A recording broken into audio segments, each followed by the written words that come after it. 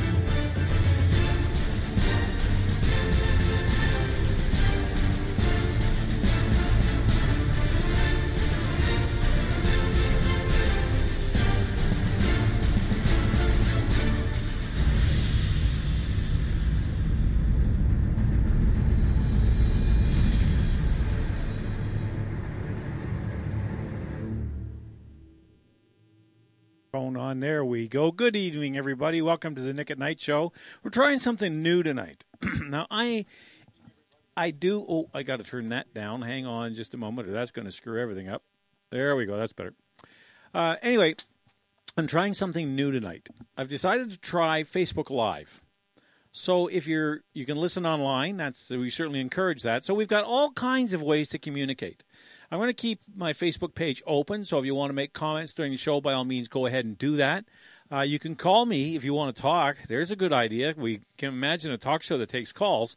343-700-4390. 844-562-4766 also works. You can send me a note at nickatnight@cfra.com. No, that hasn't worked in a while. nickatnight@latenightcouncil.com. As well as the aforementioned, keeping an eye on the video chat. I have no idea how well that's going to work. I don't know whether it'll last the whole show. I'm experimenting with it, so bear with us on that. Now, we have a whole host of things to talk about tonight. Some of them are just, it's been a crazy week, whether politically, no matter how you want to slice it.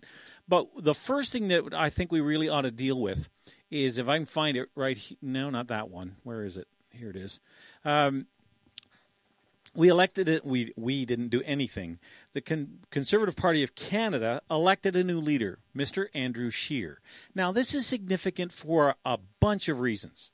First of all, what was surprising to me not only was the fact that he won.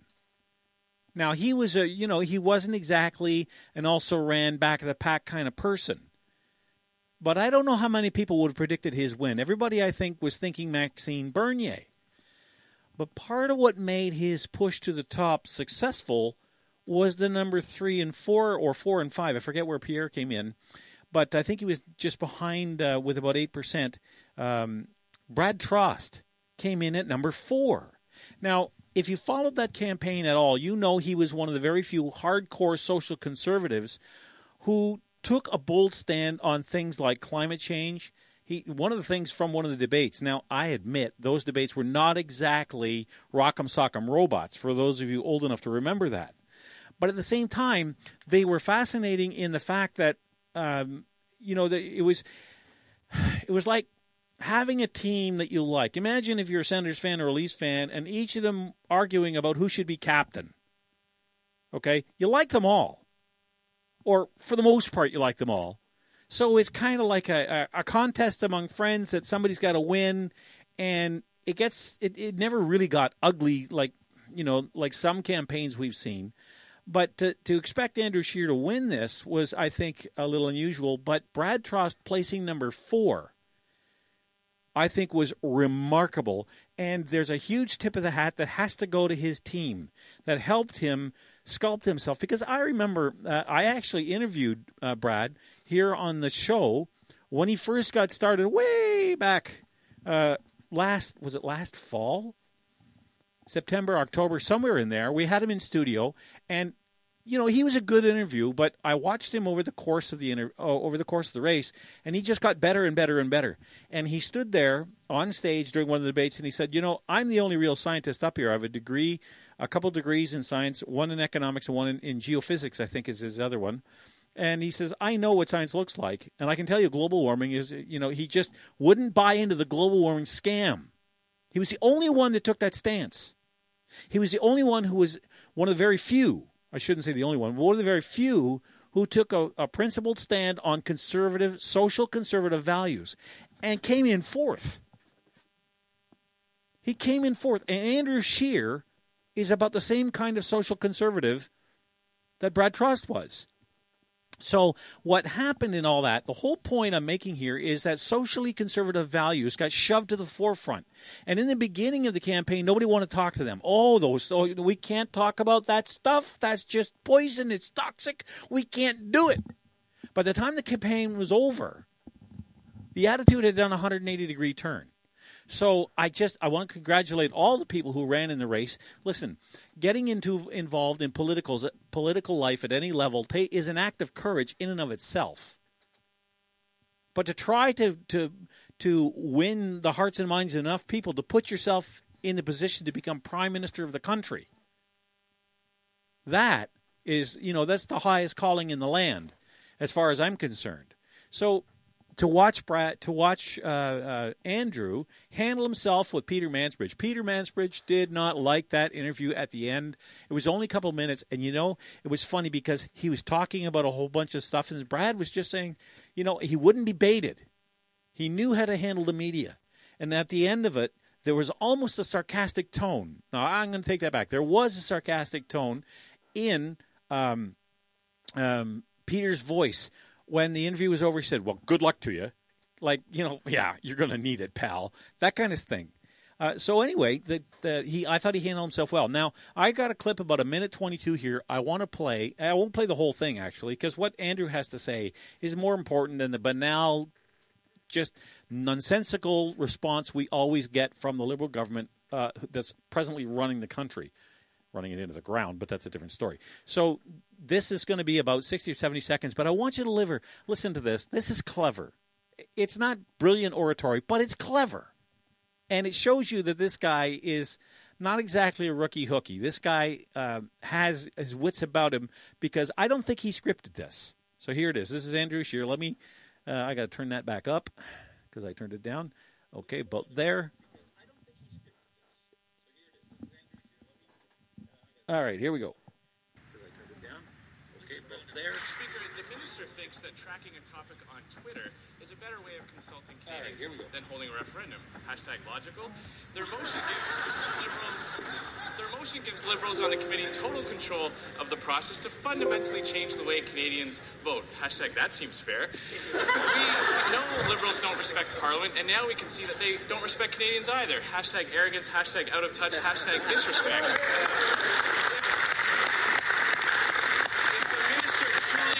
Widespread consultations, can she finally agree to holding a #referendum?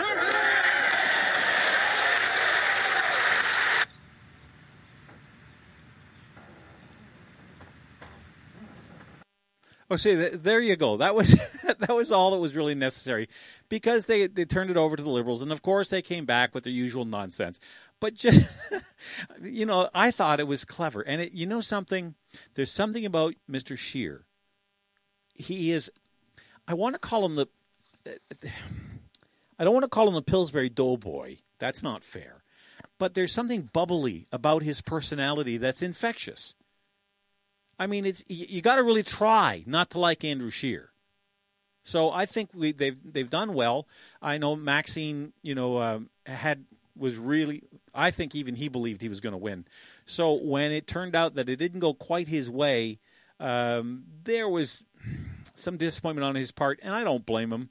I mean, whenever you run something like that, you're always going to be disappointed if you don't win. But I have a feeling that group of people up on that stage who ran are going to be a lot better team players. Now that they have a very clear leader, they know what an agenda is. Remember, when you look at the polls, the Liberals and the Conservative and the Tories aren't all that far apart, and they only had an interim leader. So now that they have a leader they can get behind, and the conservatives of the country can support, he's not going to. He's just. It's a fresh face from a point of view. He's been in office for a while. He's been Speaker of the House, that kind of thing. But from a leadership point of view, he's a fresh face. So it's going to be a very exciting time, I think, to be a conservative on the federal side. I wish I could say the same about the provincial side, because that is not the same kettle of fish at all. All right, before I get into that, you know something, as painful as this is to listen to, I want to play you about a 2-minute clip of Justin Trudeau. It's an ad. It's called Positive Politics. And there is a lesson. Somebody mentioned a comment on Facebook about this. They posted a comment that says, we could learn from this. As conservatives, we could learn this. Because I think that as conservatives, and I'm using the small c conservatives, we make a pretty fatal mistake most of the time. We think we can win emotional arguments with logic, common sense, and reason. I mean, when we present an argument and it's logical, we go, well, why wouldn't anybody agree with that? Because the answer to that is because there's a lot of people who have so much emotionally invested in a particular position that even when you're right, they can't admit it. They won't admit it because they'd rather chew broken glass than admit that this is not, that, okay, their position is wrong. Because what does it mean? Take David Suzuki. I like using him as an example because it's the most extreme one I can think of.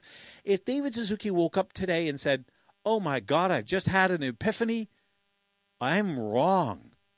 Global warming isn't our fault at all. As a matter of fact, it's nothing more than a rhythm of the earth, which is exactly what it is. No one denies that the climate changes. The question is what causes it. And the answer that it's us is absolute nonsense.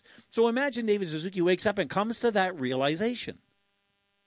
Do you think he's going to walk up to a microphone and have a press conference and say, guys, I know we spent trillions and trillions of dollars on this, and I know I've made it my life's work, but I'm wrong. It's not our fault. Go back to the way you were. We're going to repeal all the nonsense that's making everything more expensive in the quest to make things green, and try to save the planet. As George Carlin would put it, the planet doesn't need saving. The people do. Okay? He's not going to wake up and do that, even if he believed that he wouldn't do it. Certainly not publicly. And this is the same thing. So we defeat ourselves many times because we don't recognize that our opponents, when it comes to politics or whatever topic it is, if they're emotionally attached to something, then you're almost beat before you start. It's like if you try to buy something from somebody and they have an unrealistic value. Imagine you ask any real estate agent about emotional attachment, okay? When you go to buy a home and the homeowner thinks the home is worth $300,000. And the real estate agent looks at him and says, no, it's worth about $245,000. No, it's not. Are you kidding? I've lived here all my life. I've worked hard to get this place to this. I've done everything. This place is worth, it's a bargain at $300,000. Well, yes and no, because the place down the street, which isn't a whole lot different, only sold for $239,000. This is a little bit nicer. The place across the road sold about for $250,000. It's not quite as nice, so you fit in that. No. They get emotionally invested, and they can't back away, or it's very difficult. So, and all that's to lead up so that I can play you this clip. Runs about 2 minutes because the lesson in this isn't the message, because the message is nonsense. What it is about, it's about the vehicle the message is delivered in. All right, now I know there's a bit of a lag between what I'm saying and what you're hearing because of the live thing. So bear with me just a minute. I'm playing this off my laptop, so I've got to turn my laptop back up, which means I've got to turn this microphone off. So bear with me a second. I'll get this going in just a second.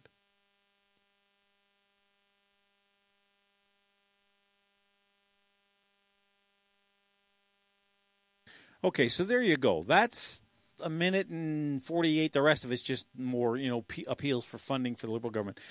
It's all nonsense. None of that he talked about is, at least, a lot of it is just flat wrong. The rest of it is just contorted out of reality.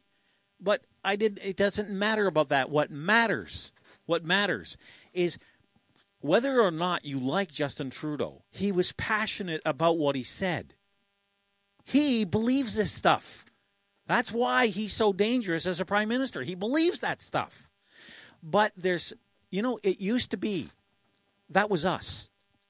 If you listen to the old recordings of Winston Churchill, you do your worst, and we shall do our best. It sends a chill down my spine every time I hear it. And I play it probably about 2-3 times a year. Just because I want to hear it again. It's like a booster shot. We used to be like that. We were passionate about what we believed in because we were convicted in the fact that we were right. We had logic, we had reason, and we had common sense on our side and the facts to go with all that. And that's why. That's one of the reasons why we could move mountains. We could do the things he talked about. Maybe not building healthcare and all that, but help win two world wars, carve a nation out of one of the largest expanses of wilderness on the planet. Canadian achievements are just unbelievable. What we have accomplished as a nation, none of which are the things that he talked about. No reference to our history, no reference to the old stock that actually built the place. You see, folks, whether you like it or not, there is a place for common sense, logic, and reason. But if you don't have a certain amount of passion for what you believe in and an ability to convey that passion, then it doesn't matter how logical you are. It doesn't matter how much common sense you have. And it certainly doesn't matter about the reasons. Okay? They're going to tune right out. They're going to overwhelm you with their emotions. They're going to say, you don't care. You don't like the look at Kathleen Wynne with his nonsensical $15 an hour. You know what the answer, Patrick Brown won't do this, but what the answer should be?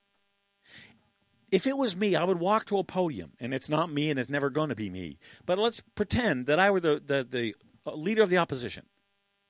Do you think I'd come out and say, well, this hurts business, and this doesn't help those it's targeted for? And I think that anyone with any kind of brain in their head or, logically, this shouldn't. Are you kidding me? Nobody's going to listen to that. No. You got to come out, you got to put your hands on the podium, and you say, this kind of stuff is the kind of stuff that kills countries.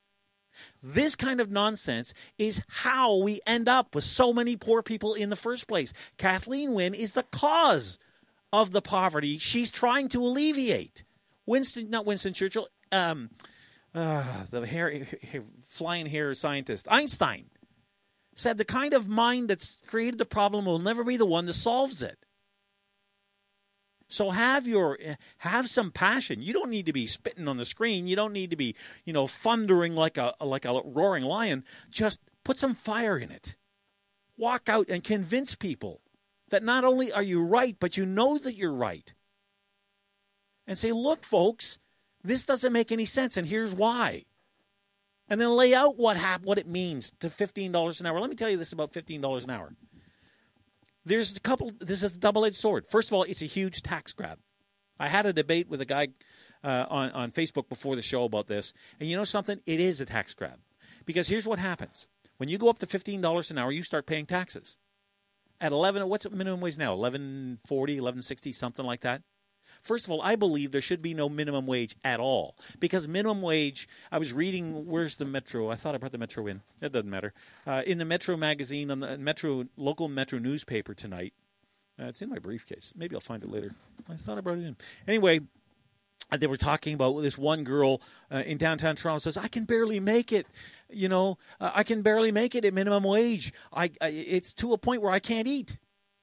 Well, then go get a job that pays better. And if you can't find one, make one.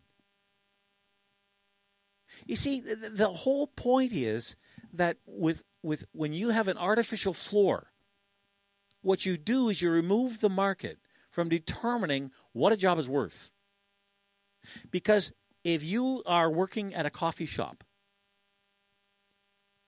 is the amount of effort, the amount of wealth that you create through the actions you trade your time and energy for, right? Is it worth $15 or $30 an hour? Because let's say you're pouring coffee. Is there $30 of income in that pot of coffee? Not even Starbucks can make $30 on a pot of coffee. And how many cups of coffee do you have to pour in an hour to come up with not only enough to cover your wages, but your benefits and provide some profit so the owner can stay in business and keep you employed? You see, that's the problem. The other side of this is it's going to force business to automate. You see it now. Now, I will admit about once a week or so, I find myself in a fast food restaurant for one reason or another. Maybe just to get something to drink, maybe to have a hamburger, whatever it is, okay? So if you go into any of them, or take a grocery store. Maybe that's a better example. Go to a grocery store. I was in one yesterday, Loblaws, over in College Square. And I'm not picking on Loblaws. It's true of all of them. You go in there, and they've got about 6 automated tellers. You know what that means? There's 6 jobs gone. So you have a choice. You either stand in line and wait at the checkout in the old-fashioned style, which I prefer because I like talking to people, and believe it or not, you once in a while can strike up a conversation with either the person in line in front of you or with the teller for a few seconds as you're going through, not enough to hold anybody else up, but just, a pleasant hello or whatever to have that little bit of personal interaction. And they'll look at you and say, that was, you just kind of have that engagement. But remember something, that if you have an automated teller, they don't need a coffee break. They don't go to the bathroom. They don't need a lunch break. They don't need compensation. All they need is hydro. And somebody has come by once in a while to make sure there's money in there to spit out when you pay with cash to give you the change that you need or the receipt that you need when you pay with debit or credit. That's the future. Now, the difference is, by raising the minimum wage to $15 an hour, you're going to rush that future a lot faster because companies don't want to go out of business, but they will economize. And if it means laying people off to stay in business, they'll do it. And Kathleen Wynne has done that. She has put them in that position. And it's frustrating to watch because having an artificial minimum wage not only discriminates against people who have no marketable skills, but could get them working for a minimal wage till they provide some, value for their efforts. Then you can go out and take that skills. I've got a daughter, 18 years old, who's looking for her first job. The kid is a hard worker. She is, she's just a really good kid. I'm really proud of her. All right? And I have no doubt she'll find a job. But the point is, how much more difficult is her job search going to be now? Because not only is she competing against thousands of other kids, even at just $11.60 or 40 cents, whatever it is, let's call it $11. If they raise it to 15, there's going to be all kinds of jobs that just disappear. So now the competition's even harder. This doesn't help anybody except the Liberals. It's a huge tax grab, and it's a fuzzy feel-good thing that most people who won't bother or have no understanding of how business works, they're not going to be able to run this through the mental grist mill because they don't get it. They don't understand that a business does not have bottomless pockets and the owners are just greedy, selfish, capitalist pigs who don't want to share the wealth. That's not true. I go in and out of businesses every single day. When I'm not on the radio, I'm out there peddling my wares. I go around talking businesses into switching over their point of sale services to the company that I represent, and I give them a great deal and work out a deal and da-da-da-da-da. Okay? So I'm in and out of businesses all day long. And today, guess what we were talking about? I was in one store for half an hour. Usually I'm in and out in 5 or 10 minutes. Because the owner was telling me about how terrible this is for him and future employment prospects who are going to come to him looking for work that he would have otherwise been able to hire. And yet I'm told I'm the one who doesn't understand how business works. I'm overdue for a break. All right, tell you what, we'll play a brand new commercial for you tonight, right here. But we'll be right back after this with more on The Nick at Night Show.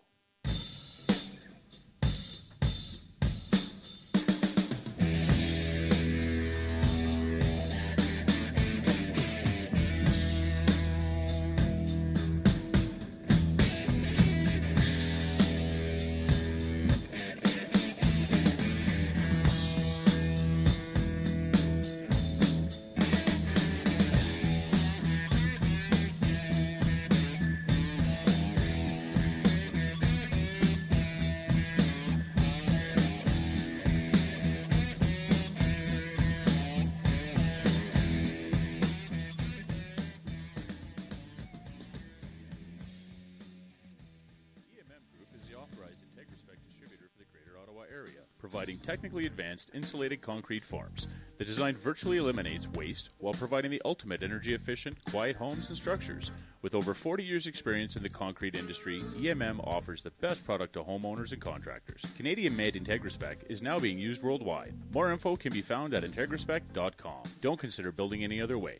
Call your ICF specialist, 613-835-2600.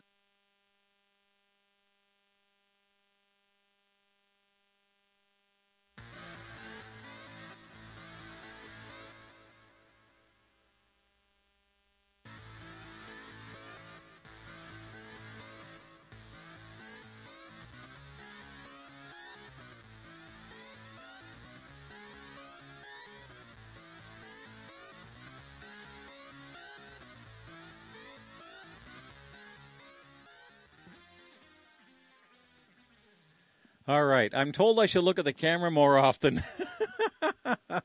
I'm getting used to this, folks. I'm trying to do 14 things here at once, and most of them I don't do very well. So bear with me. I'm learning. But I had to laugh when I read that. Maybe you should look at the camera more often. Maybe when I do, I scare myself. All right. Now, where was I going to go next? Oh, yeah. Let me go back to this. Oh, I know what I want to do. There is everybody, if you don't know by now, I really like Bill Whittle. And he has about a 4-minute clip on socialism, the very thing that I've been talking about. So I want to let you listen to this because he does a really good job of explaining why socialism sucks. So let me take care of the technical things, and I'll play this for you right away. Hang on.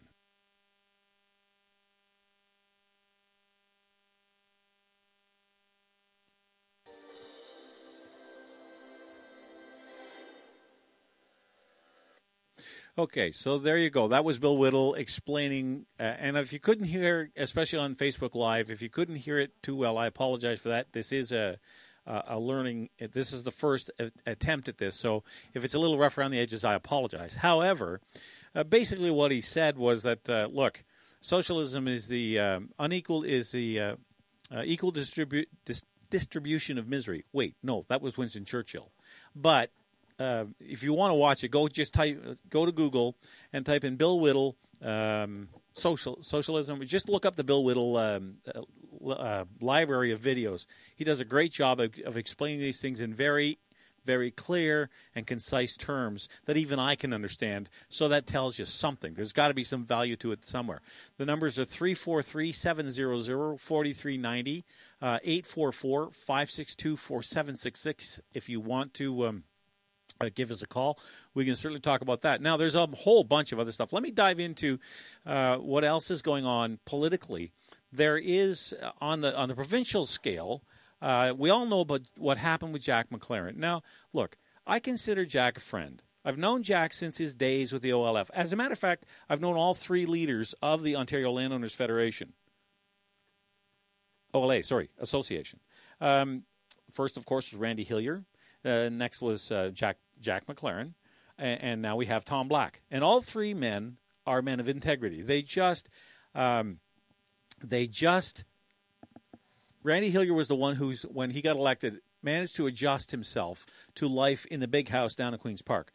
Jack has always been a bit of an outsider and a bit of rogue might be part of it, but they have been looking for reasons to get rid of him for quite a while. The video that was the final straw was from 5 years ago. As a matter of fact, if my memory serves me correctly, I spoke at that same event to the same group, to the Canadians for Language Fairness that Jack was talking to. I remember sitting there listening to him. And he didn't say anything that was outrageous.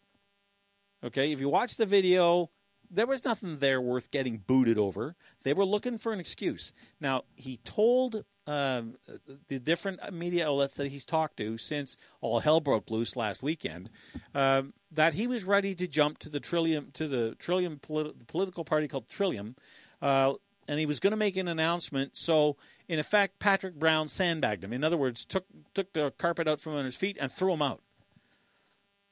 Well, if you got to pick between two of them, I can tell you that Jack McLaren's telling you the truth on that score. Now, I think that, unfortunately, Jack stepped on a landmine. When he had the interview on the local radio station here with Evan Sullivan and just melted down. He just lost it. He also blew up what was, if there was any chance of him going anywhere as a politician, it is my opinion that those days are now behind him. He's going to go to the Trillium Party. Now, the Trillium Party managed to, and I'm not making this stuff up, you can look this up yourself, between the two candidates they ran to pull together 400 votes in a province of 11 million people. The head of that group, the head of the party, Bill Yasik, has never been able to get the Trillium Party into the press. They have had no electoral success, none. They have no grassroots organization. And this is the party that Jack is fleeing to. All I can say is good luck to him. Now, if you think, and there's a lot of people out there who do, that think that, if I can just find this real fast. Oh, here it is. Okay. If you think that the Trillium Party is going to be your home for right-wing social conservatives, I wish I could say yes to that. But I've had a bad feeling about this whole thing from the beginning. Now, a few weeks ago, I went and looked at their platform, and I wish I had taken a screenshot of it, and I didn't.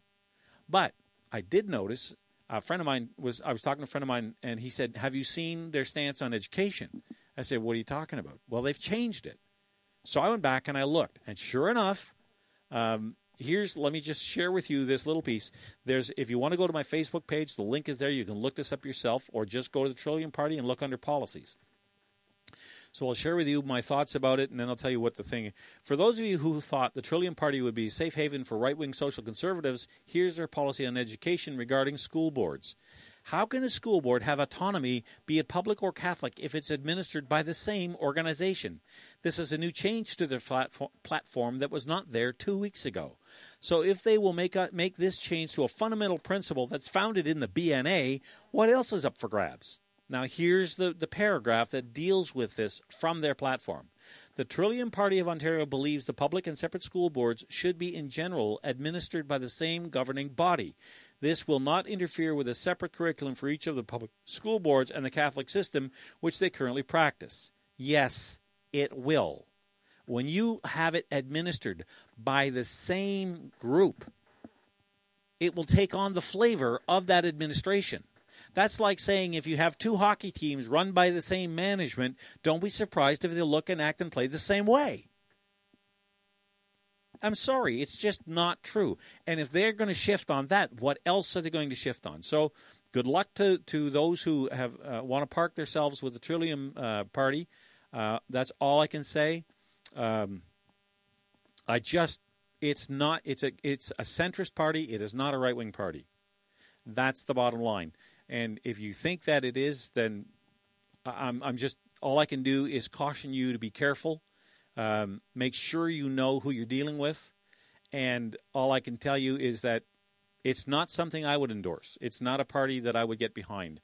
I don't generally do that anyway. I do know there are other things in the works. It's way too soon to talk about that yet. That'll come in due course. But the Trillium Party is not the place. Now, you're big boys and girls. You decide what you want to do. If you decide that that's where you want to go, I'm not going to tell you not to. I will caution you against it. That's what I'll do. But I am not going to sit here and say no, don't go there, because I have no right to do that. I'm just giving you what I think based on what I've learned over the last several weeks, even a couple of months, about that party, what it stands for, who runs it, and that kind of stuff. So if you want to go that way, go ahead, but you've been warned.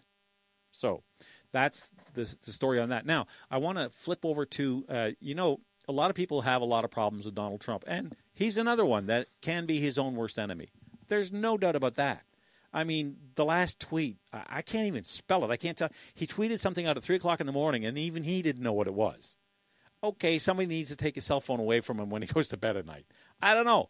But if he only accomplishes two things, he'll be a successful president. If he can get the Americans out of the Paris Accord, it will kill the Paris Accord. It's why the Europeans don't like him, because he isn't playing by their game plan.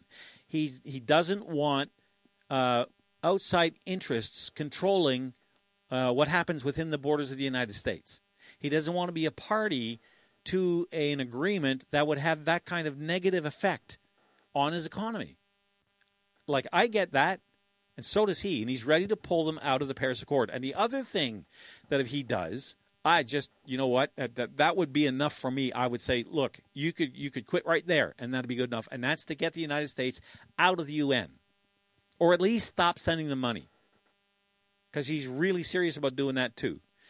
So let me share with you just a couple of paragraphs out of the story from the Ottawa Sun today. Let's see, it starts here. President Donald Trump is expected to withdraw the United States from a landmark global climate agreement, a White House official said Wednesday, though Trump and aides were looking for caveats in the language related to the exit and had not made a final decision. I think the decision's been made. They're just looking for ways to backpedal out of this. And listen, if that's what it takes, I'll hand them the paddle. Because I want them out of it too. I think that's going to kill this, and it's going to force, whether Trudeau likes it or not. You know something? I know the guy has no clue about economics. Now, I will give him credit for standing up for the Tinder pipeline against what's going on in British Columbia. You know, we have to find a way to get our energy products to market, and the Tinder pipeline is one way of getting that done to a growing market in the I don't want to say the Middle East, but in the Southeast Asia, across the Pacific there. So we need to do that. And to his credit, Justin Trudeau seems to be standing up against the new coalition out of BC, which is a marriage made in hell, by the way. But anyway, I'm digressing. The whole point here is that he has basically said that he's pulling them out. Now, there's an interesting paragraph in here, if I can find it. Where did it go? I had it set aside. Okay. Maybe I put it someplace else. Anyway, the whole point was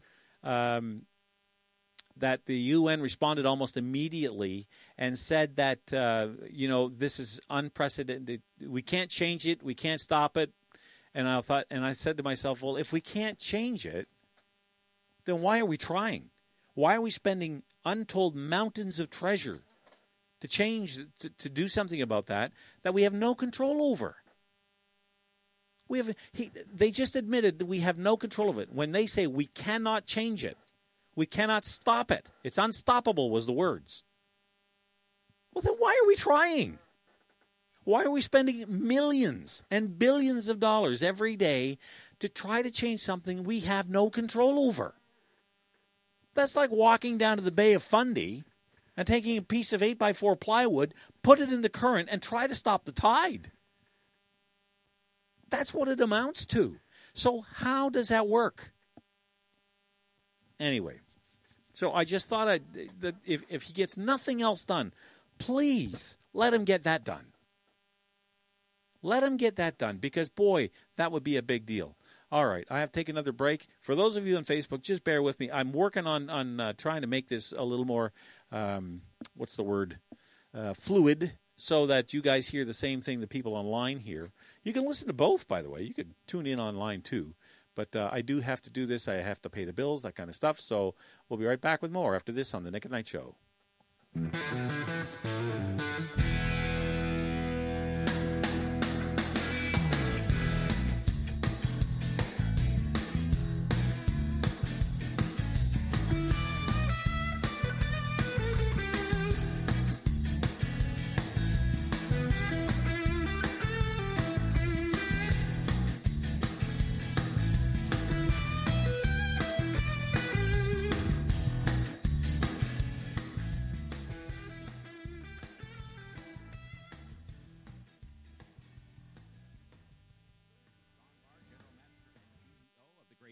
Truckers Association, the voice of independent truckers in the Ottawa area, and proud supporters of Nick at Night. Every day we go to work to help build a better Eastern Ontario, and safety is our top priority. Every start of the shift, our drivers perform inspections on their truck, so we ensure that our drivers go home to their families each night, and you, the public, have confidence that the big truck beside you is safe. If you have any issues relating to any size truck, I encourage you to contact me at 613-738-1639. Let's build a better, fatality-free Ottawa together.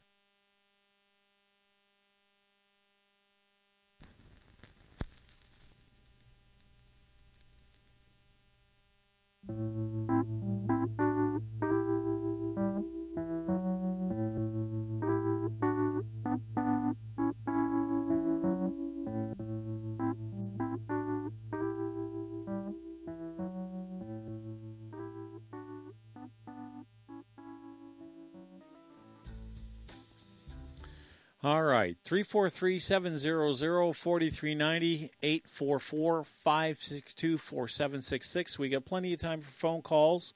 We kind of thrive on them around here. It's always fun to take a phone call or two, so don't be shy. We don't bite, and if I do bite, I don't bite hard, and I've had most of my shots. All right, now, back into the serious issues of the day. Okay, we did the Bill Whittle thing, so I can dump that. Now, in the midst of Kathleen Wynne talking about how poor people have it, how tough it is for people to make it, I mean, you would think that the government, in response, even in a symbolistic gesture, would be careful about how it spends money, would not want to be, well, let me tell it to you this way. A lot of professionals like doctors and lawyers are told not to show too much lifestyle. Like, don't pull up in, your $70,000 BMW to the office. Buy yourself a Honda or something. Don't show too much, because people think, holy cow, well, I guess he doesn't need me. If there's a sense of people get the sense of, I don't know how to phrase it.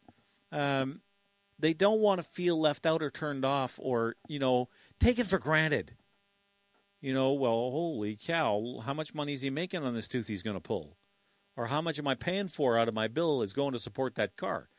So you would think that people who are paid by the public, who then turn around and tell the public how tough they are, they feel their pain. So they want to inflict more pain on the population in order to get no. I mean, raise the minimum wage. That's what I mean. Raise the minimum wage, not inflict pain. Oh, no, we don't inflict pain unless you're paying your hydro bill or unless you're trying to pay for the new tax on gas.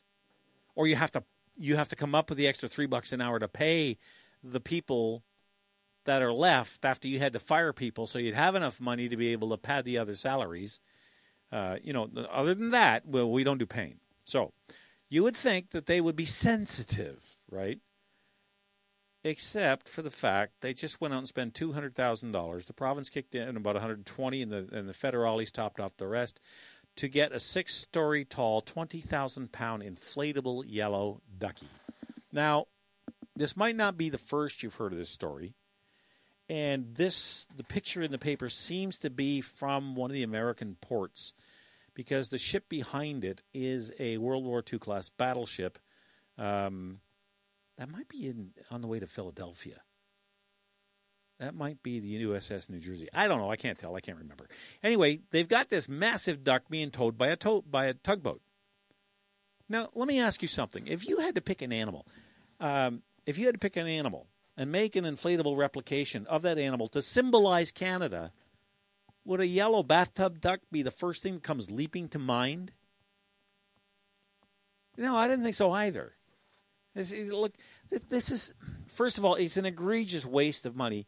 And as my colleague Rob Snow pointed out this morning, if there is that much money to be made at it, because I agree with him. I think if you pull this up along some harbor side somewhere, people are going to come down in their tens of thousands and spend $5 or $10 to get near this thing so they can take a selfie next to the big rubber duck.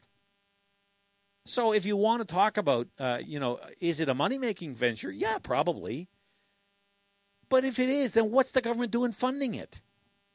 Why are they spending $120,000 from the provincial side and $80,000 from the federales, to fund something that the private industry could do and make money at? Anyway, I just don't get it. But more than that, if you had to pick an animal, okay, if you had to pick an animal that demonstrates to you what Canada represents, I want you, especially for you folks on Facebook Live, take a second and just send me a little note about what animal you think best represents Canada. I can tell you right now, top of the list is not a yellow rubber ducky you would find floating in a bathroom. It's just, I'm thinking, I don't know, beaver, you would think to be first one. A loon, maybe. A loon would make sense, considering we put one on our dollar. Remember that? The loonie? Who doesn't remember the loonie? So you could have a polar bear. You could have a moose. You could have an elk or a deer. All kinds of stuff. Any animal that resides in Canada would be better than a yellow ducky. So it's just, but I think the thing about it, folks, that I find, because I got a sense of humor, it's not that I don't think you can do stuff that's fun, but if you're doing it because it celebrates the 150th anniversary of our Confederation as a nation, a yellow ducky, really? Like, I think Sesame Street long before I ever think of Byward Market or, Lake Louise or Niagara Falls, right? You could, you know what? What about Big Jaw Mackinac? Or what the heck is his name? Big Joe Mufferaw. Tom T. Hall did a, not Tom T. Hall. Yeah, Tom T. Hall? No. Come on, the Canadian, Stompin' Tom Connors did a song about Big Joe Mufferaw. Going up and down. He was a big, more larger-than-life lumberjack. Was kind of the inspiration for what's that American with the big blue ox? His name's gone now. Paul Bunyan. Paul Bunyan in blue. That was actually where the idea came from for Paul Bunyan, was from Big Joe Mufferaw. You want to put something up there? Put that up there. You want to have some fun with it? Put a beaver on a moose on a raft propelled by Big Joe Mufferaw. You could have all kinds of fun with this. But a rubber ducky. But the point is that either way, this is a slap in the face of all the people who are struggling to pay their hydro bills. $200,000. That's more than... most people make, well, I don't know what the average salary is, but I know that there's a lot of people who make $50,000 a year. So that $200,000 could either fund one person for 4 years or 4 people for 1 year. That's the same amount of money that is. So doesn't it make sense? See, this is where you talk about emotion versus common sense, logic, and reason, right? Kathleen Wynne has no problem allowing money to be spent like that. At the same time, standing in front of a podium and telling us how tough life is and how economically hard-pressed we are. Well, why don't you demonstrate you understand it and not rent a $200,000 duck?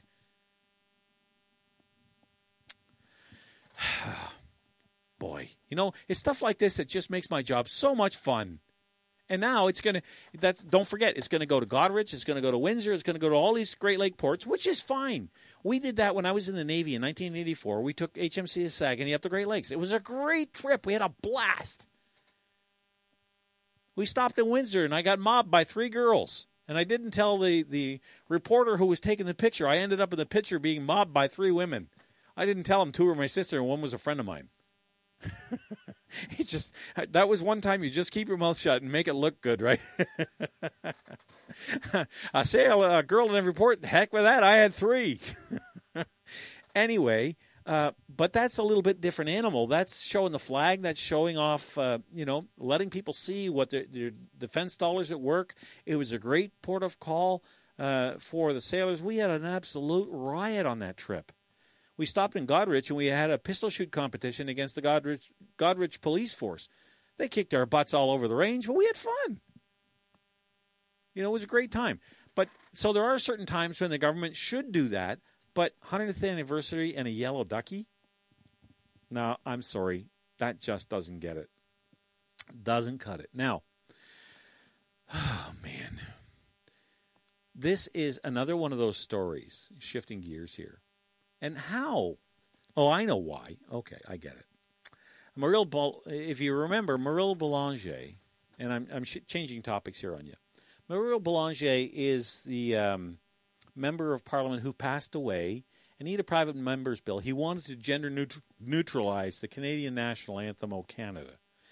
And he wanted to take out To All Our Sons Command and change it to All of Us Command. Now, why he felt so like this was going to be his legacy, I have no idea. It makes no sense to me at all. I like the original version. As a matter of fact, if you want to get right down to it, I think the Maple Leaf Forever is a better anthem than is O Canada. I love them both, and I don't have any problem singing either one. Okay, I'm not trying to say that O Canada, but I just personally I like the tune better. I like the original words better, and I think it pays better tribute to our history than does O Canada. It's just a more interesting song to sing, whatever. And I think that it's just a better song. But anyway, so where it gets down to where it gets interesting is when you get into the Senate. And let me just scroll up here a little bit. Let's start here. Belanger was a longtime MP for Ottawa-Vanier and succumbed to ALS last August. His struggle with the disease was public, so was his championing of the National Anthem bill, which passed the Commons last June, but still must be approved by the Senate. Plett, I believe that's a senator. Senator Plett said he believes the anthem is already inclusive in its present form, but the only appropriate change to the anthem would be to revert to the lyrics penned by the author himself. So this is someone who's resisting this bill, a conservative senator. The proposed words, "Thou dost in us command," come from a first draft composed by Judge Robert Stanley Weir. To change the specific language proposed by Belanger isn't necessarily a bad idea, Lankin conceded. I'm not opposed to Plett's language. I think it accomplishes gender neutrality, and I think it is the heritage language of O Canada. But even if the intentions are good, all senators need to know what the effect would be of holding up the legislation. Tensions have continued to rise between Tory senators and the rest of the chamber. Taking issue with a general attack on conservative tactics during speeches in the Anthem bill Tuesday, Plett said he and Liberal senators have reached common ground before and hell hasn't frozen over yet. Lankin recalled supporting one of Plett's amendments on another bill and shot back, "I want to assert that you have a short memory. Legislators have tried to put similar bills forward for 30 years, but none got this far in the Senate." Lankin said Conservatives have been obstructing the bill from coming to a vote before Canada Day when Canada turns 150, and when Canada Day 150 celebrations could be a showcase for a new gender-neutral anthem. You know what? I don't want a gender-neutral anthem. I think the anthem's fine the way it is. I have no idea, and I'm not trying to besmirch the dead, don't get me wrong. But this whole thing is a farce. Why? Have you ever take the words of the French national anthem and translate them and read them and tell me that it's a call to violence? It's absolutely one of the most bloodthirsty anthems I've ever read. Maybe I'll do that after the show or something. I'll post that on my Facebook page, what the French national anthem. Now, normally I don't give a flying, as Lowell would say, a flying fox fart about what other nations do. But our national anthem is benign already. Okay? It really is harmless from that perspective. And they still aren't satisfied. Leave the blasted anthem alone. And yet they're trying to shove it through so that we can have it on Capitol Hill. You know what? If anybody, I would... If I was ever asked to sing the anthem at a hockey game or anything like that, out of spite, I'd sing the Maple Leaf Forever with the original words. I really would. Just to tick them off. Because some days I'm just like that. I don't like people who meddle with historical documents. And let's face it, the O Canada and or the Maple Leaf Forever, whichever you prefer, one could easily substitute for the other. It's kind of like God Bless America and the Stars and Stripes Down the States, right? They've got the two songs they can kind of interchange. So do we. Although I bet you the vast majority of Canadians have never heard the original words to Maple Leaf Forever. However, you can look that up on your own time if you want to. But I just find it funny how the Senate all of a sudden gets involved in this, and they're mad because they can't get it done in time for Canada Day. I don't want it done in time for Canada Day. I don't want it done at all. So it doesn't bother me. This is a tempest in a teapot in the Red Chamber, which really is beneath them. They should just say, you know what? No, we're not changing the anthem. It's been that way for almost 100 years. We're leaving it alone. If you don't like it, tough. But that would take something most politicians don't have. It's called courage and spine. All right. I have to take a little bit of a break here, refresh my teacup. So for those of you on Facebook Live, hang in there. I'll be back in about a minute or two. I have to trot off the little boy's room. That's what's really going on here, to tell you the truth. So let me see. I got to go over here and do this. There we go. We'll be right back with more on the Nick at Night Show.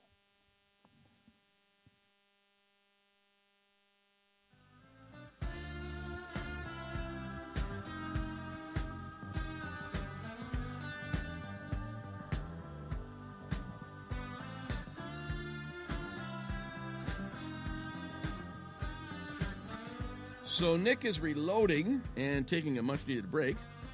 Not that he needs one, but maybe it's a good thing. So if you want to fire him off an email, just send it to nick@latenightcouncil.com. That's simple, huh? nick@latenightcouncil.com. Or better yet, call now. Hey, I know he could talk forever, but you know what? If you're doing talk radio, you love the calls. 343-700-4390.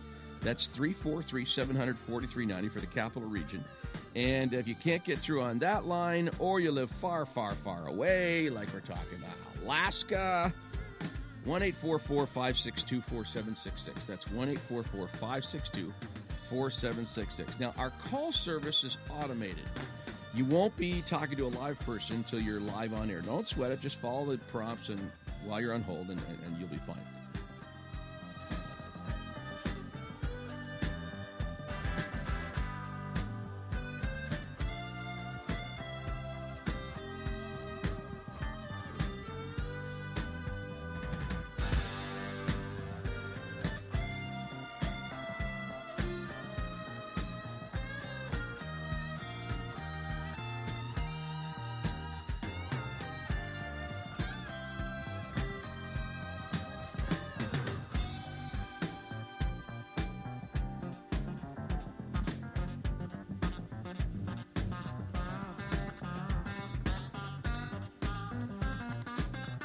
Now, Nick at Night does not exist without advertisers. So if you want to buy time, you contact either myself, JC@latenightcouncil.com.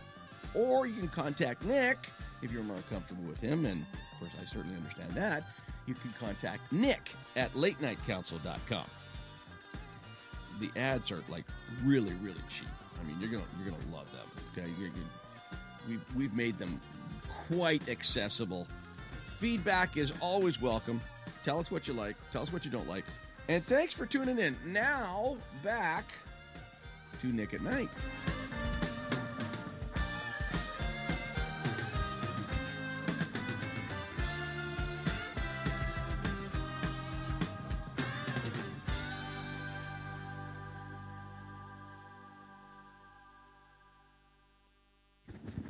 Boy, timed that just about perfectly. Welcome back, folks. Nick at Night here.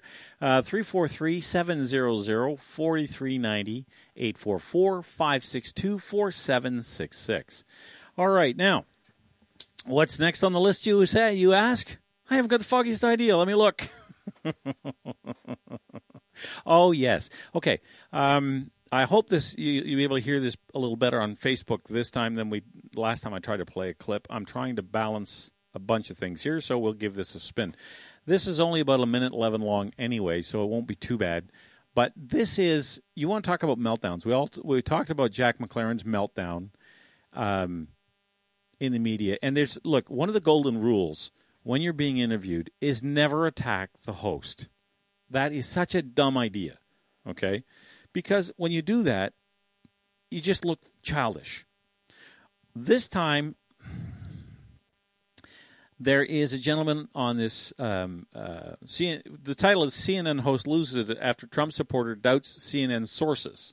Okay, well, given the kind of nonsense that CNN's involved in, it's kind of nice to see them being held to account, because there's one young lady on this panel that they've got gathered around these glass tables they all use. I don't know why they bother with glass, but whatever. She just loses it and starts yelling at him and pointing her finger at him like, So anyway, it's fun to watch, and it's fun to listen to. So I'm going to try and play this, so give me a second. There's a little process I have to go through here to make this all work. And let's see. We do this. There we go.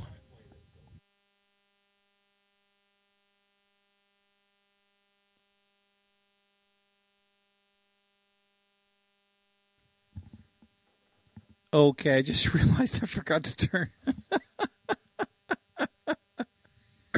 I missed the button.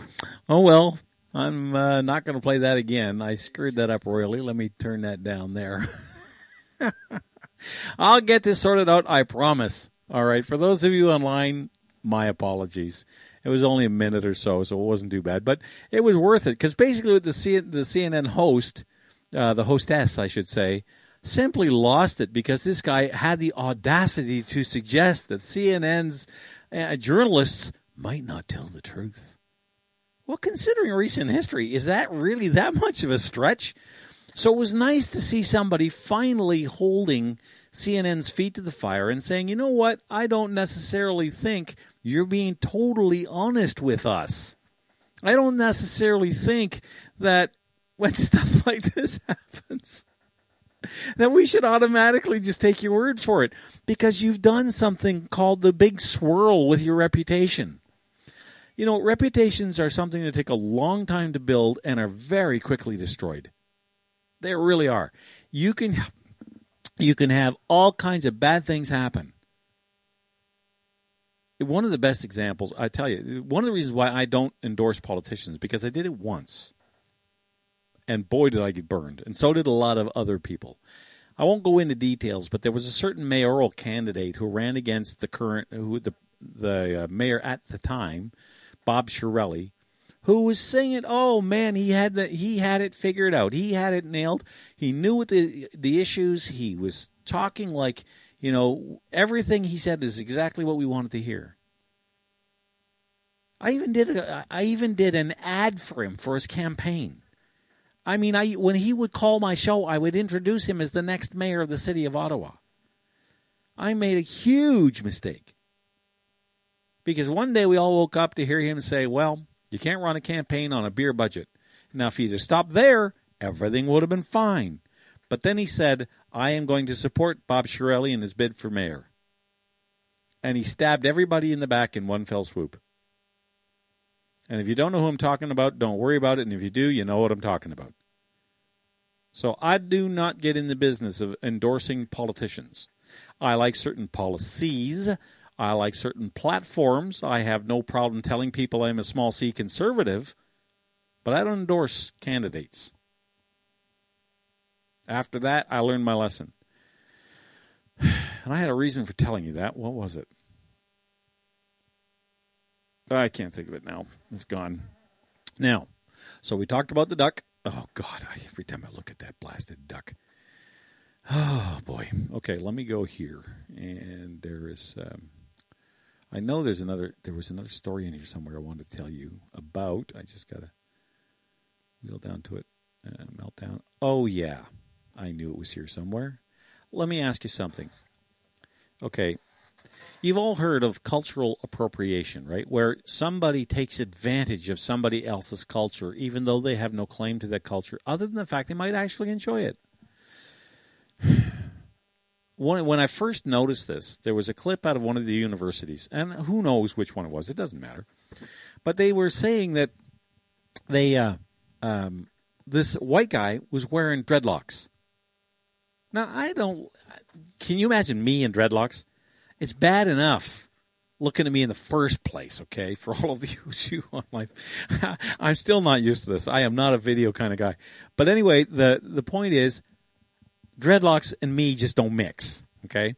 But this guy decided he was going to wear, he's a young kid, you know, and you know what dreadlocks look like. They look like somebody's cat has gone nuts on somebody's head, and then they braid the reins. Now, I'm not picking on people who want to wear dreadlocks. You knock yourself out. It's supposed to be a free country. So you want to wear dreadlocks? I don't care. No, not my circus, not my monkeys. But this black girl stopped him and said, you can't wear dreadlocks. And he said, what? He said, nope, you are appropriating my culture. He said, some rude things and then said, I'll wear dreadlocks if I want to wear dreadlocks. And they got in, they had a very nasty verbal exchange because she accused the guy of cultural appropriation. Now, why am I telling you this? Well, because if you think it was absurd before, wait till you hear this. Let me just click through this and I'll find the story. No, not that one. How to use that? No, not that one. Where did you go? I just brought it up. Now, come on. I just had it. And I said, okay, I'll go find it again. I found it once. I can find it again. Here it is. Okay. The headline is, oh, my God. Should white chefs sell burritos? Controversy over culturally appropriated food sizzles in Portland. Now, look, there's a reason why they call the left coast, okay? Because they left planet Earth a number of years ago. They just haven't told their feet. Okay, let me get into the meat of the story here. Here it is. Okay. Should white chefs sell burritos? Now, Portland is a magnet for this kind of nonsense. I don't know why. Maybe they've been into the wacky tobacco too much, but who knows? Let me share this with you. Portland, Oregon has become the epicenter in a growing movement to call out white people who profit off the culinary ideas and dishes swiped from other cultures. Now, you don't need to go any further. I'll share a little more of it in a minute, but think about this. That means that if you drive down the 417 going west till you hit the 17 and you drive all the way to Renfrew, you turn left at the second set of lights, you go down to the Tim Hortons so you hit a set of lights, you turn right, you drive all the way out to Kelly's Corners, you turn left, you go all the way out through Eganville, you go past Golden Lake, you go through Deakin, you go past Killaloe, and you come to Wilno, the oldest Polish settlement in North America. And when they have their cashew days, or they celebrate their Polish culture, only Polish people can go. Because anybody else is appropriating. And if you were to set up a little Polish sausage stand and try to, make $1 or $2, oh boy, according to this, you evil person, what kind of height of nonsense have we reached? Let me share a little more. Because of Portland's underlying racism, well, that's interesting, the people who rightly own these traditions and cultures that exist are already treated poorly. These appropriation businesses are erasing and exploiting their already marginalized identities for the perfect profit price. Wait a minute.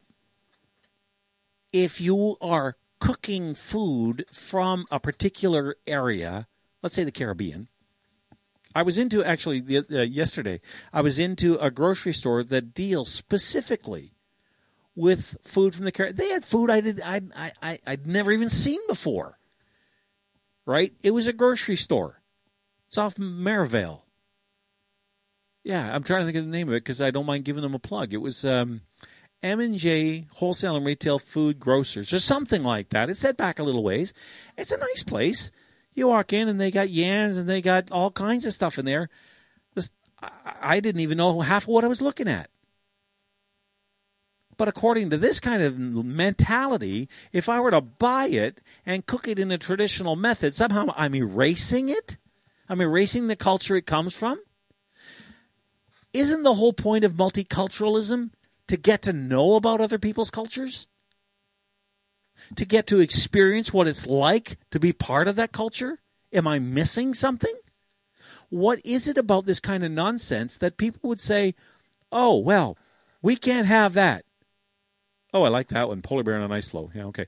People are sending me suggestions. Stompin' Tom. Hey, there's a good one. Stompin' Tom.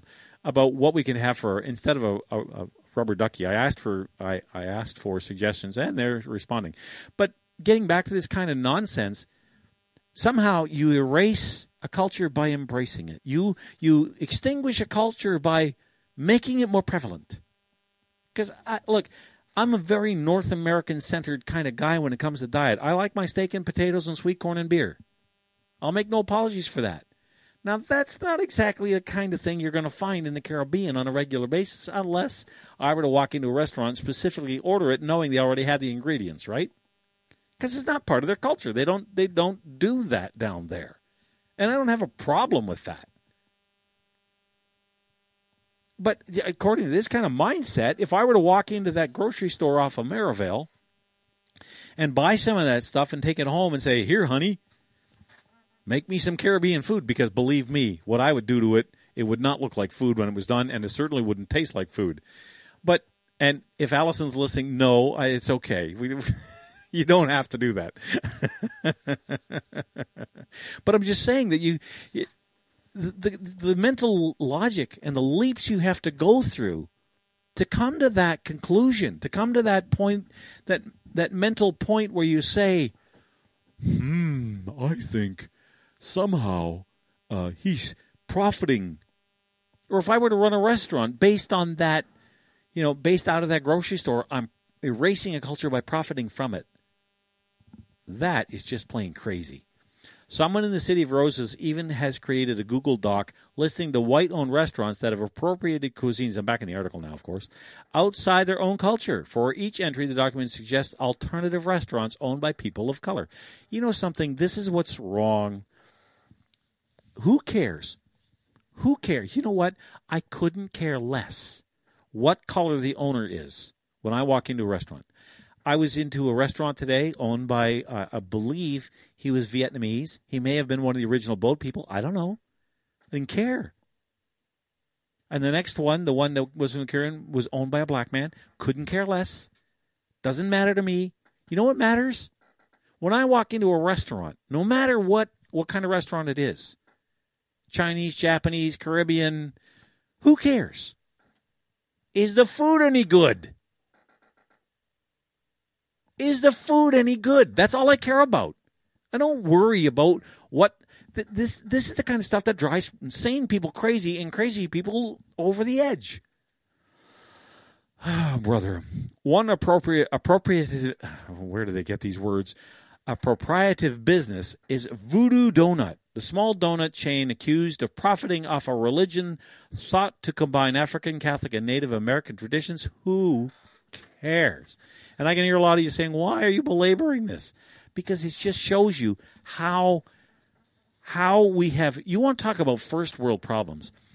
We have a saying at home, well, this is a first world problem. Like, where are my car keys? Where's my Bluetooth? Where's my calendar? Where's? That's usually me, because I can't remember where I put anything. And my wife is going, oh, God, please. It's in the middle of the table. I can't find my reading glasses. They're on your ball cap. And it's on your head. Oh, thank you. I can't remember half of the stuff. But anyway, it just shows you how far gone people's ability to think in rational terms has been diluted. And it shows you again why we need to take our culture back. And part of that culture is to understand how to use your brain. You only get one of them. Some of us don't even get a full one. Okay? And it's a struggle, because when you've only got half a brain, you have to work twice as hard. What did John Wayne say? Life is hard. It's harder if you're stupid. I'm living, talking evidence of that. All right. So anyway, I just saw that and thought, this is this is beyond the pale. This is beyond the pale. The kind of stuff when you look at everything and you say, okay, we've piled everything together in a big heap. What do we got? This is our culture. We got 6-story rubber duckies. We got people fighting over dreadlocks. We've got people saying you can't cook that because you're not the right color. And we wonder why our society's in trouble. Every once in a while, the truth can come even from our enemies, who say that we are morally bankrupt, corrupt, and lazy. I don't like what they want to do about that, but you know something? There's days I wake up and I think they may be right, that we have come so far and we have advanced so far that we have nothing left to worry about. So instead of just enjoying the fruits of our labor and providing for a future for our children, we get caught up in these petty little stupid things that are meaningless, that are absolutely just without merit, aren't worth, if we went back 60, 70, 100 years ago, people would look at you like you got three heads for even raising the topic. I just cannot understand this. All right, I have to take a quick commercial break because I have bills to pay like everybody else. So you guys hang on. I'll be right back with more after this. EMM Group is the authorized IntegraSpec distributor for the Greater Ottawa area, providing technically advanced insulated concrete forms. The design virtually eliminates waste while providing the ultimate energy-efficient, quiet homes and structures. With over 40 years' experience in the concrete industry, EMM offers the best product to homeowners and contractors. Canadian-made IntegraSpec is now being used worldwide. More info can be found at integraspec.com. Don't consider building any other way. Call your ICF specialist, 613-835-2600.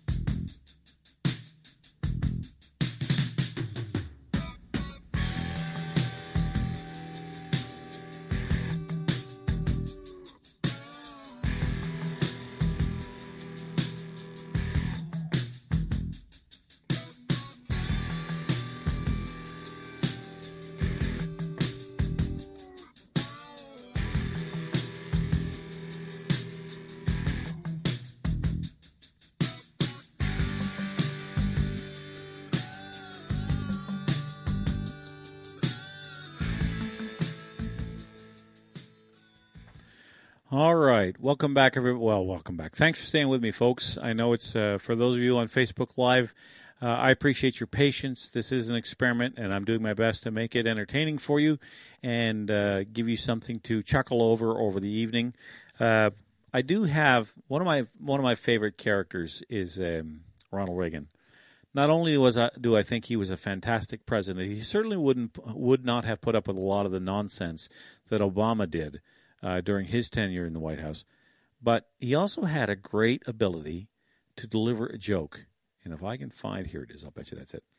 This is Ronald Reagan. And again, I have to run through that process, so bear with me. This is Ronald Reagan telling a joke about Democrats. It only runs a minute 40, but I like it. Okay, so hang on. Stay with me.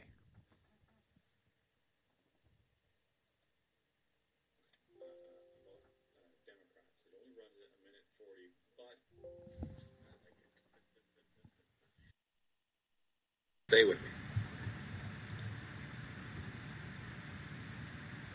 There was once upon a time that to be a Republican in this area of the country felt a little bit like being Gary Cooper in High Noon, outnumbered in a big way.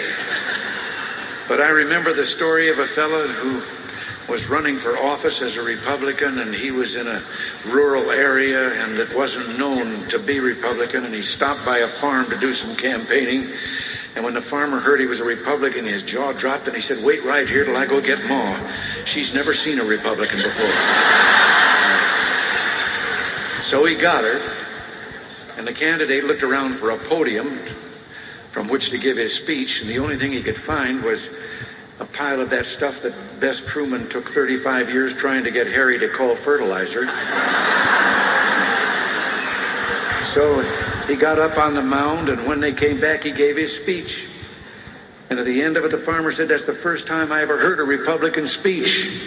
And the candidate said, "That's the first time I've ever given a Republican speech from a Democratic platform."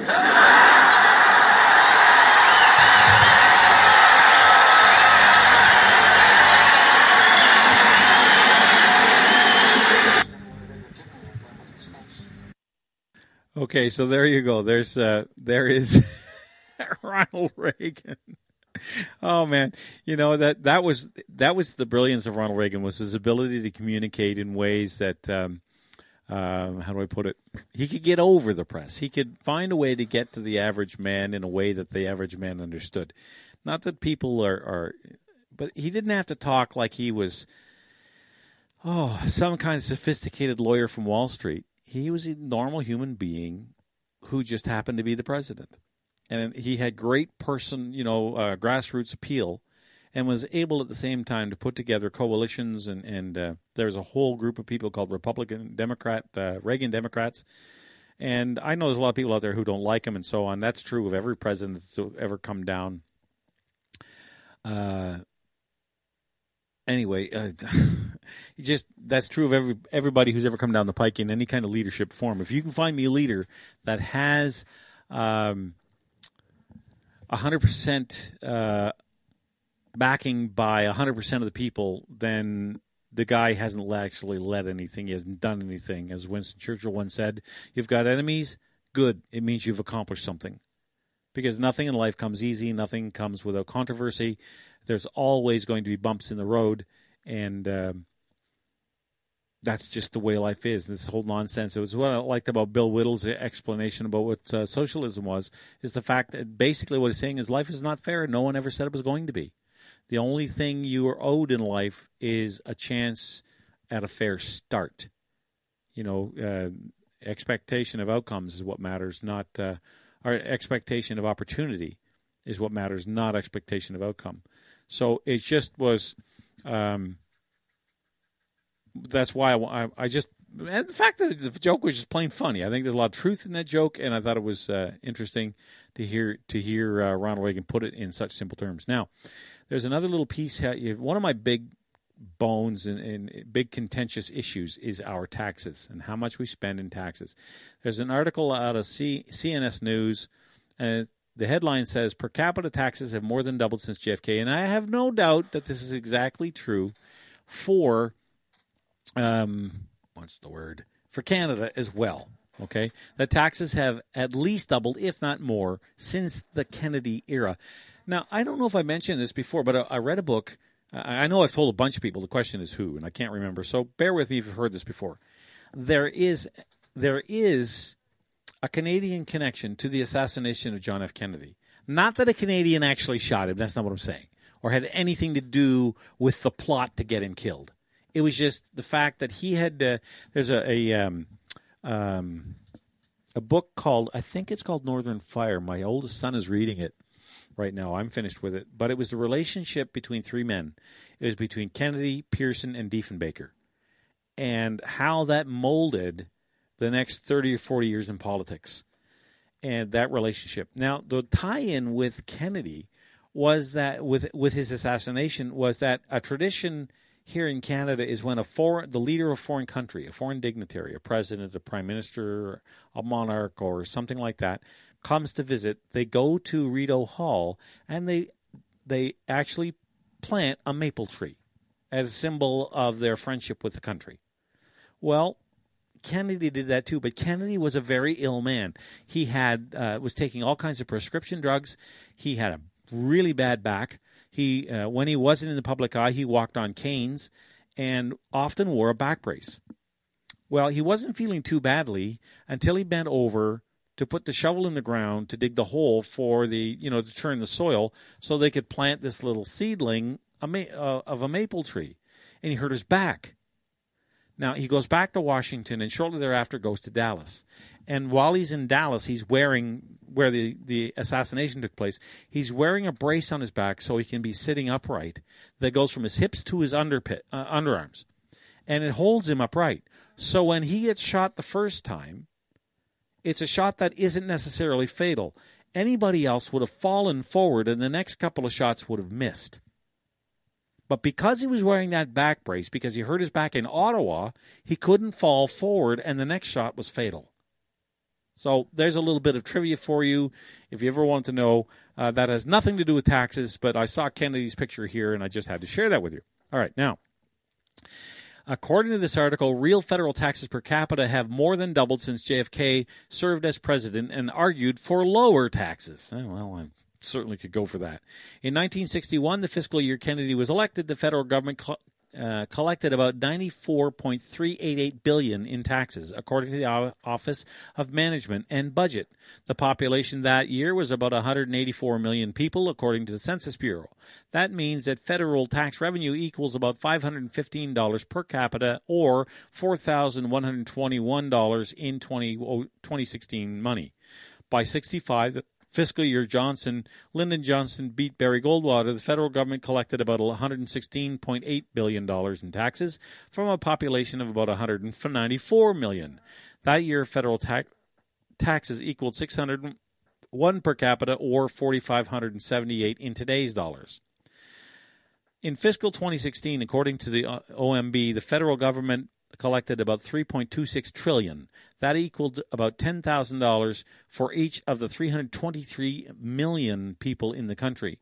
Per capita federal taxation in fiscal 2016 was 121% more than it was in 65, and 145% more than it was in 61. And I have no doubt at all that those numbers are probably low when you translate them into Canadian numbers and our tax rates, because everybody knows we pay more taxes than the government does. So is it any wonder then that the Canadian economy, you know what, it is a wonder that the Canadian economy still manages to expand.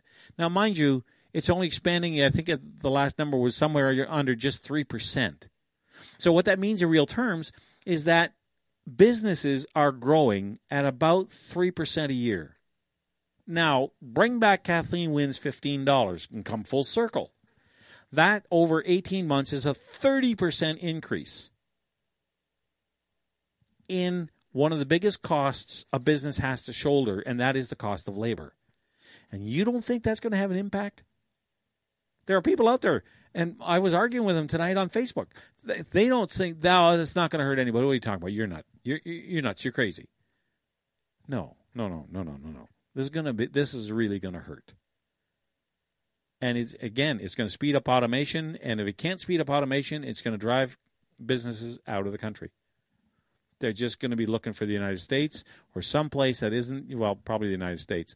Because especially with them pulling out of the, see how this is all woven together? They're pulling out of the Paris Accord, so now they don't have to worry about imposing a carbon tax on the U.S. economy.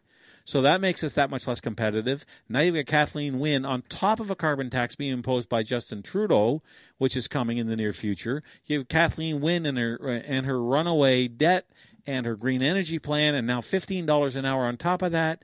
You've got all these things working against the economy. It's a miracle the economy survives at all. You know, we're not really all that far removed for what's going on down in Venezuela. That's socialism at its worst, by the way. It's a disaster down there. Now, I don't want to see the country descend into that. I certainly I'm not saying that it's going to happen tomorrow. But how long do you have to walk down a certain path before you reach the destination at the other end? Where do you say, okay, wait a minute now. Here we go. We're going to have the government run everything. Nobody has anything left of their own. That's why socialism is one small step away from communism, because in socialism the government runs everything, and in communism the government owns everything. And that's what's so disheartening about it, is the fact that unless something dramatic changes. Now, a lot of people will say that we got to vote for Patrick Brown. And I've been meaning to get to this all night. So we might as well dive into it now. There's only about 20 minutes left in the show. God love him, Lowell Green and I, we've had a little bit of a thing going on back and forth on Facebook, and I have the deepest respect for you want to talk about somebody who should get the Order of Canada, given his accomplishments over his long and glorious career. It's because of him we have a boys' club and a girls' club in Ottawa. We have the Eternal Flame. Lowell you should look up a list of his accomplishments. It's not short. Okay, so I have a tremendous amount of respect for the man. But what I can't figure out is why he doesn't seem to understand, and a lot of people agree with him, that voting for Patrick Brown is no different than voting for Kathleen Wynne. Everybody says, there's a lot of people out there saying, oh my God, we cannot have any more Kathleen Wynne. And I agree with them. Wholeheartedly, I agree with them. I really do. But you got to ask yourself, at what point do you say, wait a minute, what's the difference? Both of them support a carbon tax. Both of them want the sex ed curriculum unchanged. In other words, the one that was written by a pedophile. You see, if it was me, when that whole thing happened, again, I'm never going to be premier, and I'm under no illusions otherwise. But if I was the premier and my Minister of Education or the deputy of the Minister of Education, who is the architect for the curriculum that the schools are, subjected to, if I find out they're a pedophile, we start all over again. First, I distance myself from the pedophile and say, look, I didn't know, and if I had known, I would have fired him on the spot. There's no room or place for pedophilia in my government. No way, no how, nowhere, never. Okay, that's just not acceptable. And then we rewrite the whole curriculum, removing every stain he ever left on it. Did they do that? No. Has Patrick Brown said that he's going to do that? No. Has he even mentioned it? No. As a matter of fact, he slapped down Monty McNaughton when Monty McNaughton was trying to make an issue out of it. Told him to shut up. On top of that, you've got the same. Patrick Brown supports a carbon tax. He rails about high energy prices, but he's never even hinted at what he would do. As a matter of fact, he is on record on our local radio station here as saying that under his management, energy prices would not go down. So tell me, please, what is the difference between Patrick Brown and Kathleen Wynne? What's the difference? Because changing the color of the flag, if you don't, it's like if you're driving a BMW and somebody says, "Here, I want to take over. I got a better car for you. You drive this one instead," and it's a BMW too, but it's got a Cadillac sticker on the back. Is it a Cadillac or is it a BMW? It's a BMW. You don't get it. You can't just change the color of the paint and expect people to believe you that it's different. It's only different in a very superficial way. So when you try to explain this, and this is where part of the reason why I went into this whole thing about logic and common sense and reason versus emotion. We're in the conservative circles, we're fighting emotion amongst ourselves because people hate this government with such deep passion. They are blind to the fact that the government, they say, well, just hold your nose and vote for Patrick. We'll fix it later. No, that won't work. And here's why it won't work. It won't work for this reason. Patrick Brown has used some pretty nefarious methods to control who becomes candidates. Everything from ballot box stuffing to, changing the rules, disqualifying people a day or two before a nomination meeting, these kinds of things where they take the money and they don't, everything that's raised by the candidate and then the last minute disqualify them without refunding the money. That's called fraud from where I come from. But anyway, I digress. I even have an open letter on my Facebook page, which is too long to read, but it's from Alan Cutler. You should go there and read what Alan has to say. Now, I don't know many people who would even try to, what's the word I'm looking for? Look, nobody's going to argue with the integrity of Alan Cutler. I mean, he's the guy that blew the whistle on ad scam. For those of you old enough to remember that, that was a big deal. And this is the same thing. Here it is here. Let me just read to you the first, I'll give it a paragraph or so, just give you a sense. But you can certainly read the whole thing. It's posted, like I said, on my Facebook page, but here's at least some of it. I'm a member of the Conservative Party both at the federal and provincial level and have been for 10 years. As a result of the sponsorship scandal, I received a national reputation as the whistleblower who tried to prevent the federal corruption. Consequently, in 2006, the opposition leader, Stephen Harper, convinced me to represent the conservative values of honesty, integrity, and accountability by running in the federal election. Since then, the battle against corruption has occupied much of my time. Canadians for Accountability was created to help whistleblowers about 8 years ago. In cooperation with the University of Ottawa, an annual anti-corruption presentation symposium has also been established. Last February 1st, 2016, after several months of trying, an opportunity to meet with Patrick Brown has presented itself. And he goes on to list all the problems were in the riding that he was a scrutineer in when the candidate he was trying to help, there was ballot box stuffing and all kinds of nonsense that was going on. Now, if it was a one-off, Okay? If this was just an isolated incident, it would still require a rerun of this nomination in order to make sure it's done fairly. Now, we all love hockey, at least the vast majority of us do. We've all seen the referee wave off a face-off.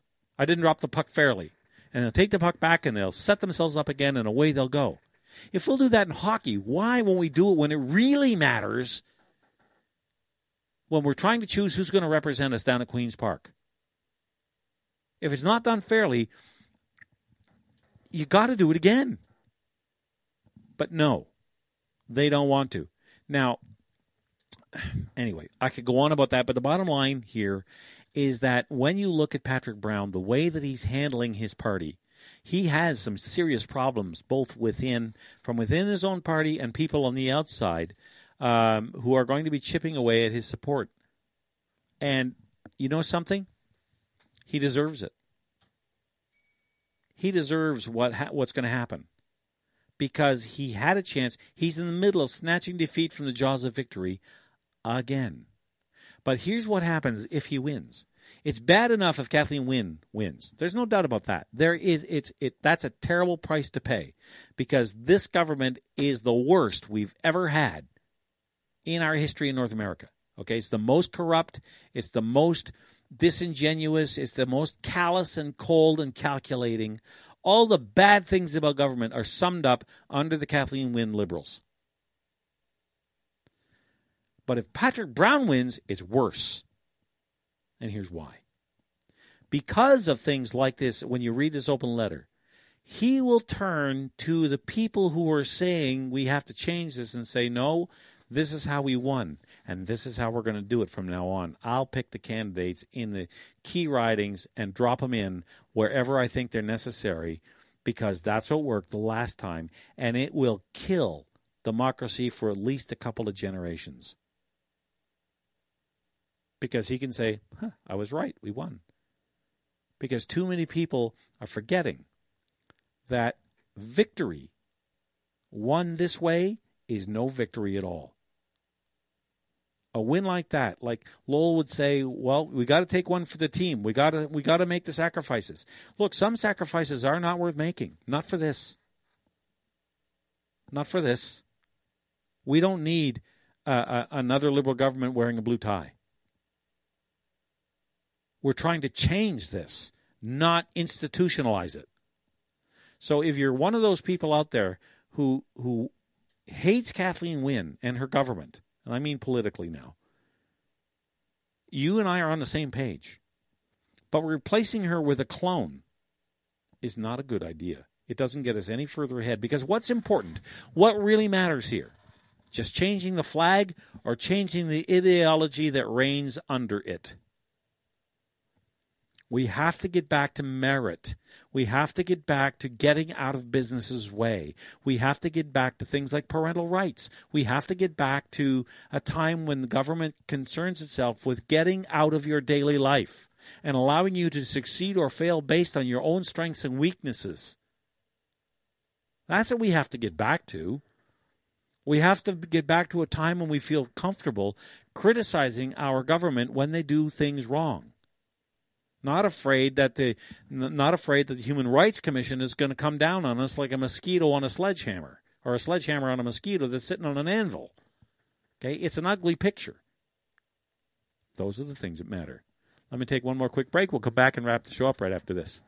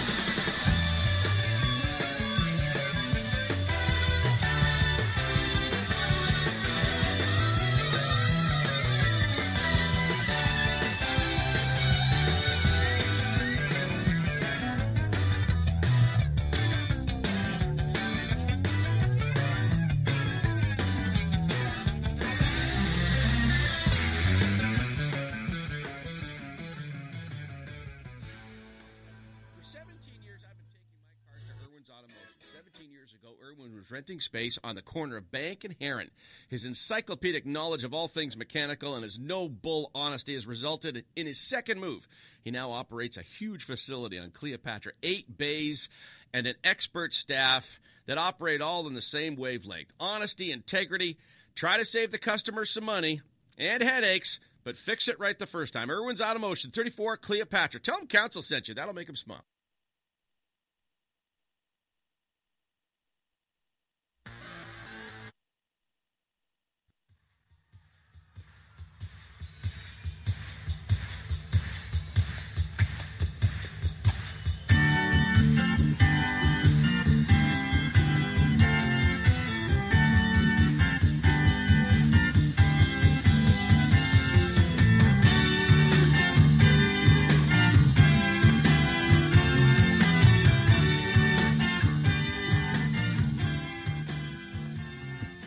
All right, final segment straight ahead, folks. Thanks for staying with me tonight. I know it's been a bit of a haul on Facebook Live. Somebody's saying that I should be, who is it? Let me go back here a little bit. Somebody made a good comment. I wanted to mention, where did it go? They wanted me to play some music or a short video or something like that over the Facebook page while I'm playing commercials and so on. I'm going to work on that. I think I can do that through Spotify. So I'll work on that and see if I can get something like that figured out for next week. I knew that this was going to be the way it went tonight because they're just the way that it's a learning curve for me. So I'm going to try to, and because I want it to be as pleasant as possible for you, so that you continue to listen and pay attention and hopefully bring friends with you when you come next time. I feel like. It's funny. I kind of feel like the Friendly Giant. How many people are out there are old enough to remember probably one of the best kids shows? I mean, I could really relate to. Look at all. I'd never noticed before. All the likes across the screen. Yeah. Okay. So we're all a bunch of old fogies. But The Friendly Giant was one of the warmest, most comfortable TV shows I think I ever saw, with Rusty the Rooster, Jerome the Giraffe. Was there another puppet he had? Was it the Owl, or am I mixing him up with Mr. Dress-Up? Which was another great show. You know something? There was a time, and I didn't even mean to get into this, but now that I got talking about it, when CBC had some of the best children's television anywhere. If you look at it, they had Mr. Dress-Up, Casey and Finnegan, and the Tickle Trunk, right? I remember watching that, and when I was a little tiny tyke, that was like, I don't know, during the Jurassic era or whatever. But the point is, it was anemic, not anemic, but it was harmless. It was simply. And I used to know the guy's name who played Mr. Dress-Up, but Mr. Dress-Up had a very gentle, kind of uncle-y feeling. Like you felt just comfortable in his presence, whether he was sitting in front of the TV or anything like that. When you saw the show, it was just, I really enjoyed it. Another one was Mr. Kangaroo, Captain Kangaroo. Remember the ping pong balls? Just all of a sudden, boom, out of nowhere would come these millions of ping pong balls. Every time he did or said something that wasn't exactly right. Mr. Green Jeans was on that show, I think. But there hasn't been much to replace it since then.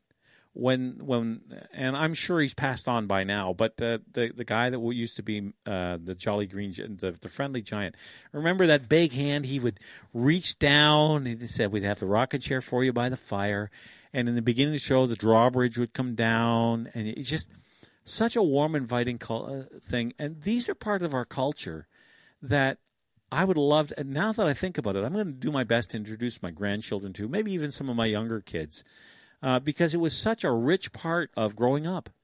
It was something that the parents could put their kids in front of and not have to worry about subliminal messages or environmental Nazism creeping into it or that kind of stuff. Oh, no video. Let's see. I'm having some suggestions that there's no video. That isn't necessarily a bad thing. Let me see if I can bring this back. Hang on. Click on that. No. Options, edit, embed, get link, delete. No, I'm working on this. I'll see. Can you still hear it? That's the big question. Let me go here. And all right, I'm going to shut that down. And I'm sorry I'm talking out loud here while I'm doing this because I want to try to get this right. Is it?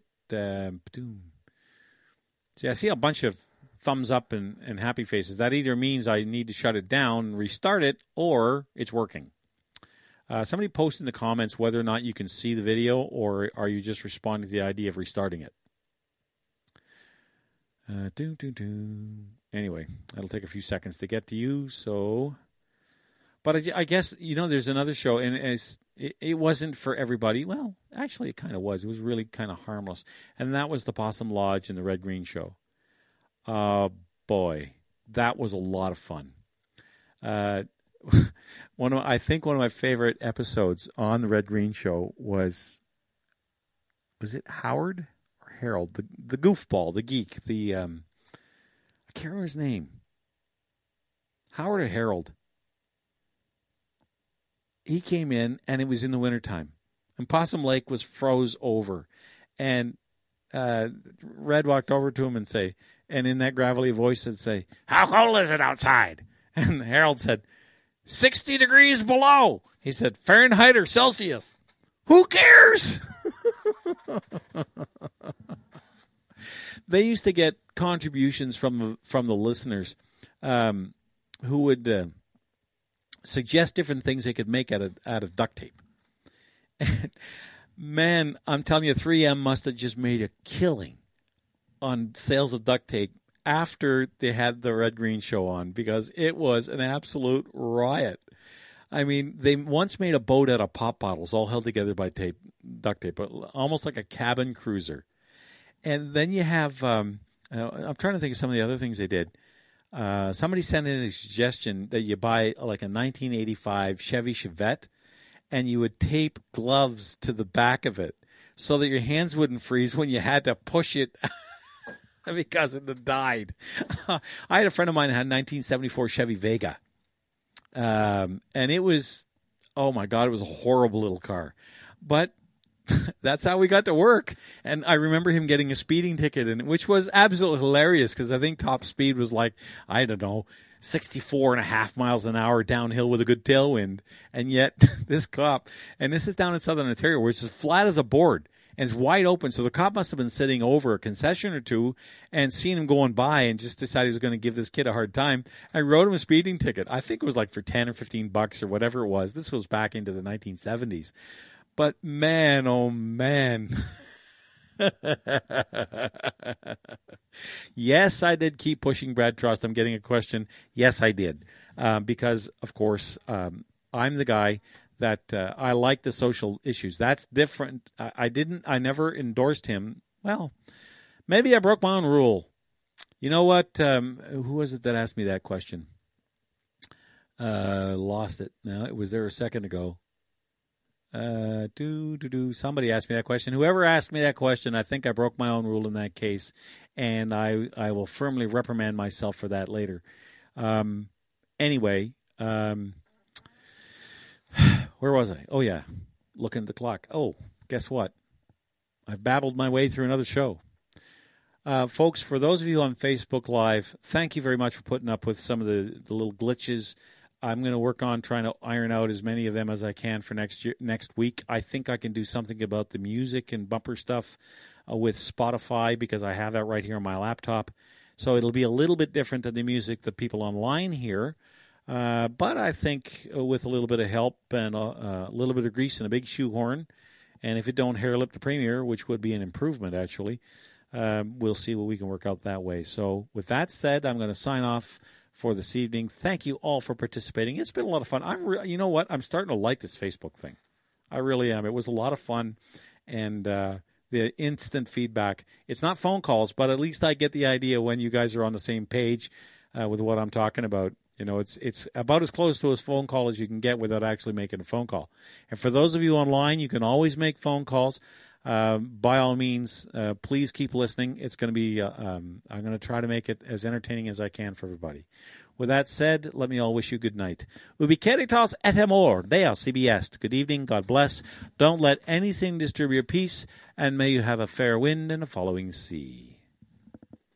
All the money that e'er I had, I spent it in good company, and all the harm I've ever done, alas, it was to none but me.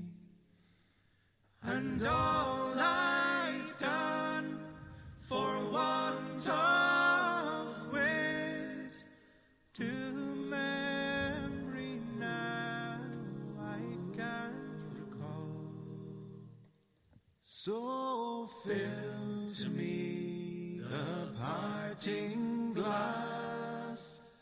Good night and joy be to you all. So fill to me the parting glass, and drink a health whate'er befalls. Then gently rise and softly call, good night and joy be to you all. Of all the comrades that e'er I had, they're sorry for my going away, and all the sweethearts that e'er I had, they'd wish me one more day to stay. But since it fell into my lot that I should rise and you should not, I'll gently rise and softly call, good night and joy be to you all. Fill to me the parting glass, and drink a health whate'er befalls, and gently rise and softly call, good night and joy be to you all.